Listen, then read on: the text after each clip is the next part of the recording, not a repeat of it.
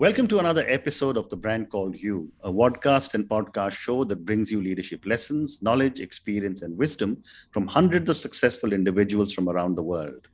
I am your host, Ashutosh Garg, and today I have a very fascinating individual from Canada, Mr. Marc Champagne, with us. Marc, welcome to the show. Thanks, Ash. It's a pleasure to be here. Thank you. Marc is a mental fitness strategist. He's the author of a book titled Personal Socrates, and he's the host of a podcast which is titled Behind the Human. So, Marc, let's start our conversation with your mental fitness strategist role. Help me understand, what is a mental fitness strategist?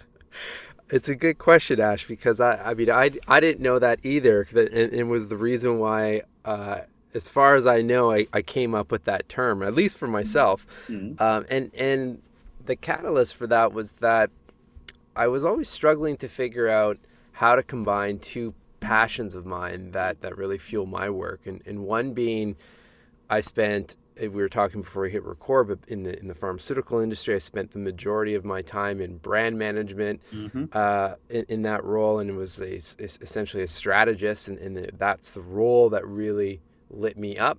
Essentially taking complex problems and trying to simplify them, right, and getting a team behind you. And then the other side of my world is surrounded around mental fitness and how we can train our minds to be clear and intentional and essentially show up and perform at our best personally and professionally. Right. So the combination of those two worlds is a mental fitness strategist, because if you think of our lives and our work, I mean, those are some of the most complex scenarios that we can be faced with, right? So how can we then take mental fitness training and these practices like meditation, journaling, breath work, they've been around since the beginning of time. How do we take those and use them to simplify and make our lives even better? Incredible. So for our viewers and listeners, can you share with me an example of the kind of work you're doing without names? And Sure. what was the result? Yeah, well, I mean, the most recent, and I mean, I can share the name if you'd like, or if it's Not helpful, really. but No. no, okay. No. The team I had worked with, this was a couple weeks ago, actually. You know, it's a team out in the U.S. where their whole organization is essentially starting to come back to work or back to the office, Correct. right? And it depends on where you are in the world. Obviously, everyone's at different stages in this journey right now. And they were interested in understanding, well, how can we leverage mental fitness to prepare our minds for that return? Since everyone's at different phases, right? Some people are Correct. comfortable, some people are not. And it's just, the practices are the same, or I should say the philosophy behind the practice are the same for any situation. It's just taking those examples and applying them in the best way we can. So the Right. example would be that, okay, if you're heading back to work, or if you're in a situation that is creating some anxiety or tension, Mm. well, we can first pause to realize that this is happening, Mm. right? So how am I feeling right now? Where is that showing up in my body? And then understand what's fueling that. And Mhm. then shift into some prompts or some questions that will help refocus us on what we can control, Mm. right? We can't control necessarily how our jobs have changed, or how our work titles may have shifted, and how our day-to-day operations have shifted, but we can control how we react to those situations. Mm. Right. So it's, again, in its simplest form, it's just taking some time.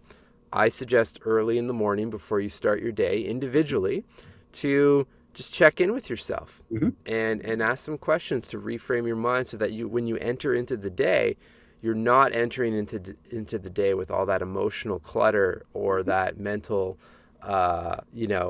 stress that pours into your day and how you think. Mm. Fascinating.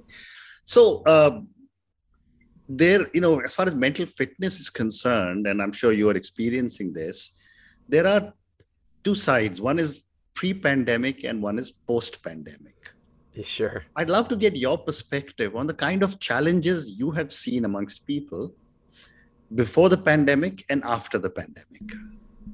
Well, that's a great question. I mean, like I said, the taking time to slow down and think essentially is what I talk about a lot, or just using the practice of reflection, for Mhm. example. And you know this, working in the different areas that you have. If Mhm. the people that are performing at the top are thinking, right? Like, it's really hard to make smart, logical, and clear decisions when our minds are fogged with fear or uncertainty or anxiety and all of that stuff. It's hard to see the path forward, right? Mhm. It's not impossible, but it's hard and it's challenging to live like that.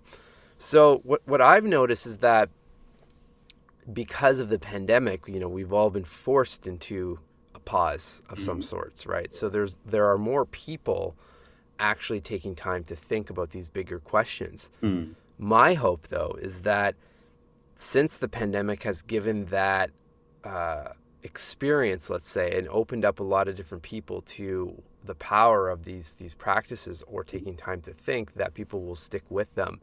Because we don't need, before the pandemic, what I would see would be, you'd take off in your life, you'd hit a wall of some sort, life explodes, right? And then now you're forced into reflection. I mean, you Right. don't necessarily always have to wait for these catalytic Mhm. events, i.e. a pandemic or big life altering situations, Right. to keep the mind healthy, be clear, and know that you're living with intention, doing the things that light you up, for example.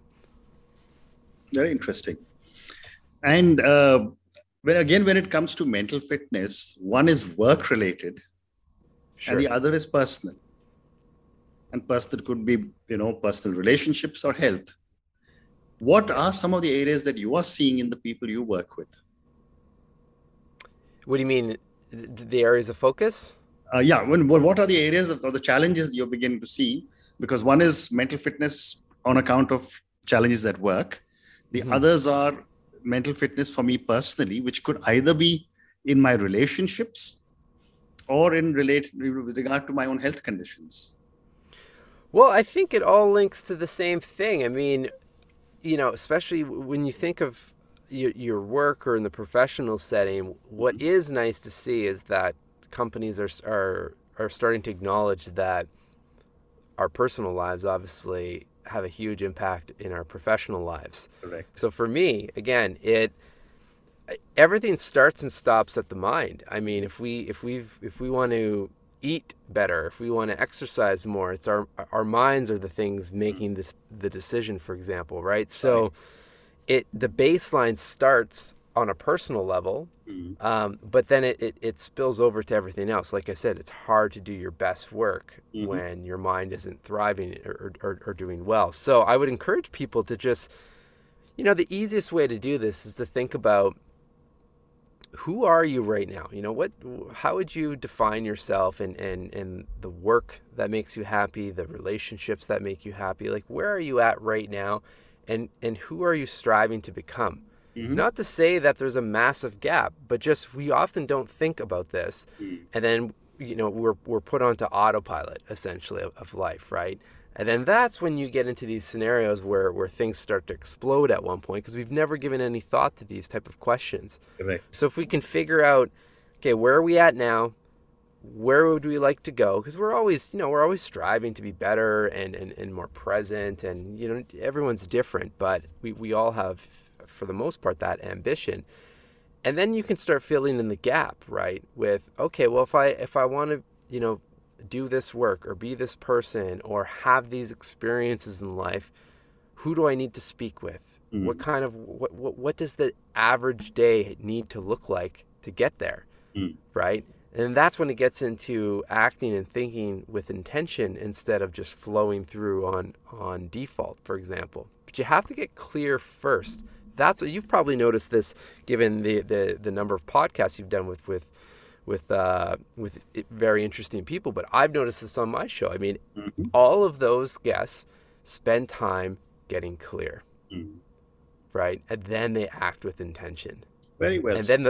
then the third step that happens in that whole process, and that's what links to the book, is that by default there's an expansion of possibility, because you can see what's there in front of you, whereas before it might have been there, but your mind was too fogged with those relationships that weren't working well, or the emotions that were Mm, bothering you, or all the decisions that you have to make. mm. Fascinating.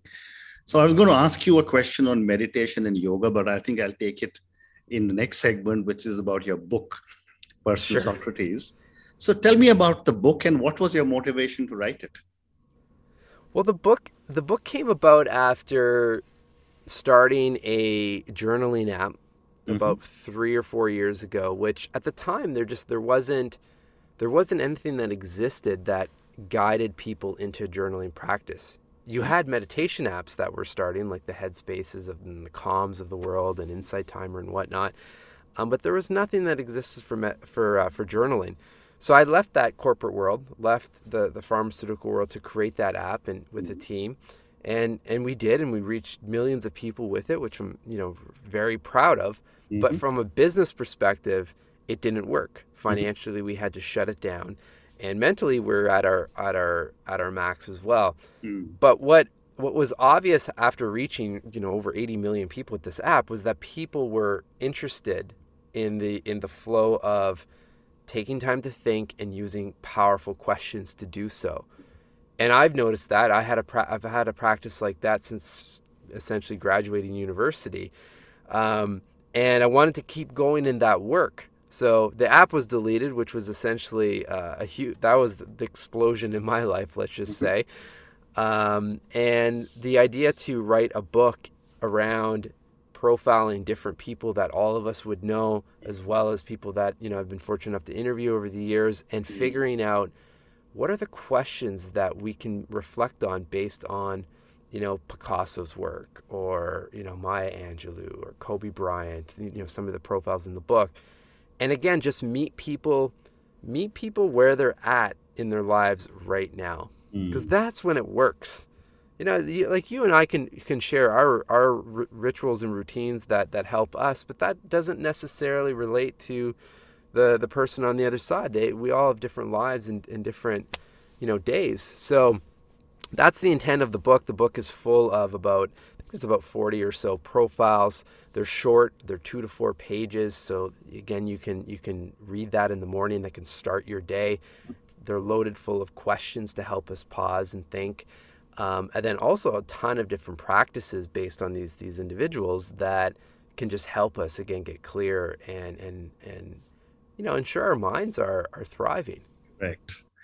So, when I was reading about you and about your book, I picked up five specific points where you said that we can expect the following after reading your book. And I'm going to ask Sure. you to help me explain, understand these with, and maybe an anecdote or an example. The Yeah. first one was that you said it can help us to get a personalized mental fitness routine. Yes. Absolutely. So that's essentially what we just talked about now, about how we're all different. So the idea being the most critical first step, I think, for anyone, if you're not doing any type of fitness for your mind, is to identify the activities or actions or people in your lives that put a smile on your face and make you feel good. Mm-hmm. So again, for some people that might be yoga, meditation, journaling, exercising, calling a friend. But to identify those 5 or 10 things, then you have those tools in your bag essentially when stuff happens in the day Mm-hmm. that you can Mm-hmm. immediately turn to. So that's the start of building a personalized routine that works for you. Then Okay. it's identifying when to do it and Mm. when that works for you.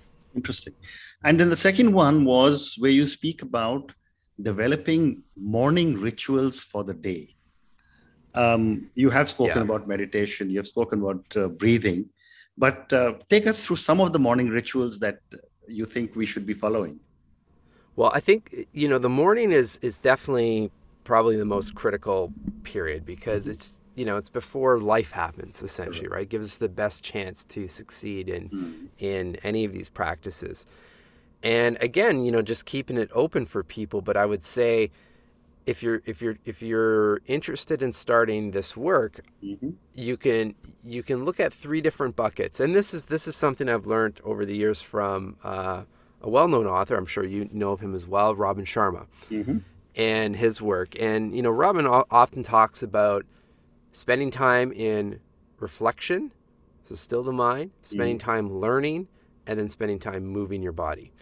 So, if as you're identifying those items on your list of the things that make you feel good, try to fill those buckets, right? For me, it's getting up. I get up around 5:30. Actually, I'm reading Robin's latest book. So that was on my desk to start the morning off, a few pages out of there. But while writing in the book or in my own notebook to immediately apply what you're reading, right? That's where the combination of the learning and reflection comes in and really allows things to unlock. And then just moving the body. This morning I didn't really feel like doing anything intense, but I stretched and just moved and got the body flowing and loose. And actually right before that I did a round of breath work. So, those are the things those change for me on a weekly basis, or it's definitely over the years. Breath work wasn't something that was in my ritual, but it's something that I came across that works. The key, Ash, is to prioritize the time, right? To start that in the morning and then be open, give yourself permission to try different things. And I guess the other factor that is very important with morning rituals, and I'm a morning person myself, is to not do it for a few days and then stop it and then start all over again. Yeah, exactly. Exactly. So that, start small, right? For people just starting, take 10 minutes. Correct. Just take some big deep breaths and maybe read a book that will set you off and prime your mind for the day. Well said. And then let's move to the evening, where you say that a calming and clearing evening set of wind down practices. Yeah. Well, I think the morning and the evening are some of the most important times. Because what happens in the middle usually is out of our control in many ways, right? But what we do in the morning and what we do in the evening dictates how we feel in that whole middle piece of the day, right? So for the evening, something people can do is just taking, again, 10 minutes, and pen, paper is ideal. So that way you're not picking up a device and messing up your circadian rhythm to sleep, for example, with the lights. But if you take a pen and paper and just ask yourself, what do I want to accomplish tomorrow? What are my top 2 or 3 things that I want to work on, so that you can release that from your mind before going to sleep, so it's not spinning thinking about that. And then most importantly, the question that I think we should always ask, and there's so many different variations of this, but just what can I celebrate about the day? That's it. Right? And just because there's so many things that happen each day that, often we pick on the negative things or the things that bother us, but there are a lot of great moments and micro moments of reflection that we can identify, that again put our mind in a happy place, in a positive state, so when we go to sleep, we're having a good quality sleep, and we wake up happy as well. Wonderful. And then the next point is that you speak about tools to de-escalate emotionally charged situations. Yes. Help me understand some of these tools. Well, as you put together your consistent training in the morning, what'll typically happen is that you'll be exposed to more and more of these tools, so that then when something happens in the day, for example, you can pull out some Stoic philosophy. There are a couple profiles in the book, one Ryan Holiday, one Marcus Aurelius, for example, that have questions and practices like recentering or regrounding type practices. So let's say something comes up in the day that really bothers you and you're emotionally charged. If you just take a pause, one big deep breath, right? Just that alone, we don't breathe properly most of the time. We're crunched down, for example. So just sit up straight, take a deep breath, and then just ask the question, is the energy I'm giving this situation worth it? Right?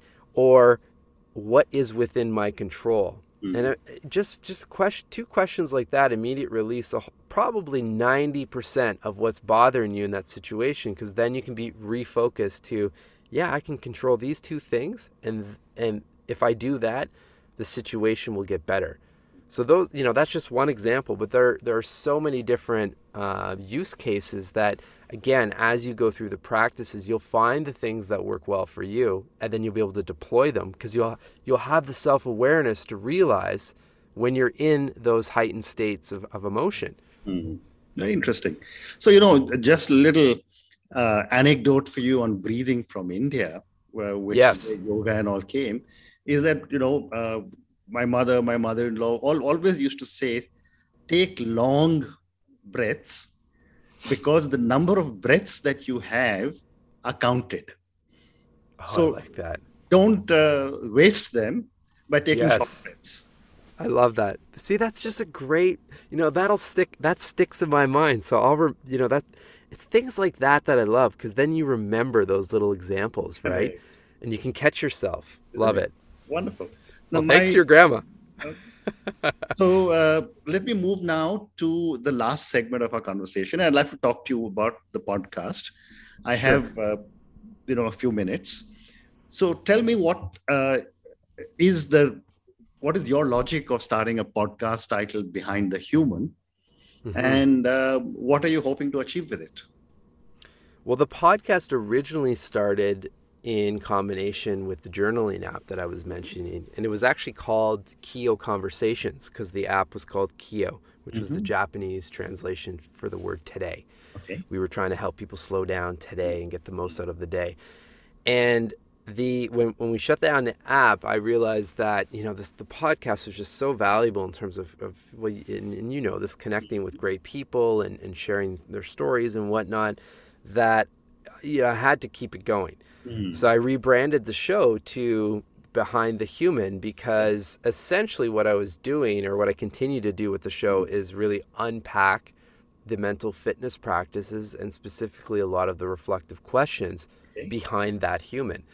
Right? Because we always hear the stories of their success, whether they're, athletes or business, executives and so forth. But tell me what you do to keep your mind healthy in all of these wild scenarios. Because, you mentioned yoga, and then we can talk about meditation, but those practices and the people that are involved in those spaces, they understand the importance of those practices, and they've been there. Whereas a lot of people have no idea that so many different practices do exist, just like asking questions. So that's my goal with the show, is to bring on people that you wouldn't expect to be talking about these things. Whether they're writers or designers or developers. I mean, we all ask questions. It's just, are we asking the best ones, and are they well timed, and are they of quality? That's the goal of the show, is to provide the listener on the other side with a different perspective. Fascinating. And my last question to you, and I'll come back to your book, and this is for our viewers and listeners. Is this book available on Amazon and other platforms? Absolutely. Yeah, it's available worldwide. It's Amazon is probably the easiest place to find it, but the publisher specifically, who is Baron Fig, they create really nice quality notebooks and different pens and whatnot, and so it's actually available at their website as well. Okay. But I'd say I've got all the links to all the purchase options, as well as my podcast, and where you can find me over at behindthehuman.com. Wonderful. Marc, on that note, thank you so much. It has been such a pleasure speaking to you. Thank you for talking to me at such length on mental fitness and what you're doing to help so many people. Thank you for talking about your book, Personal Socrates. And thank you for talking to me about your podcast, Behind the Human. Thank you again, and good luck. Thanks, Ash. It was real. It was a real pleasure, and love your energy. Thank you. Thank you. Thank you for listening to the Brand Called You videocast and podcast, a platform that brings you knowledge, experience, and wisdom of hundreds of successful individuals from around the world. Do visit our website www.tbcy.in to watch and listen to the stories of many more individuals. You can also follow us on YouTube, Facebook, Instagram, and Twitter. Just search for the Brand Called You.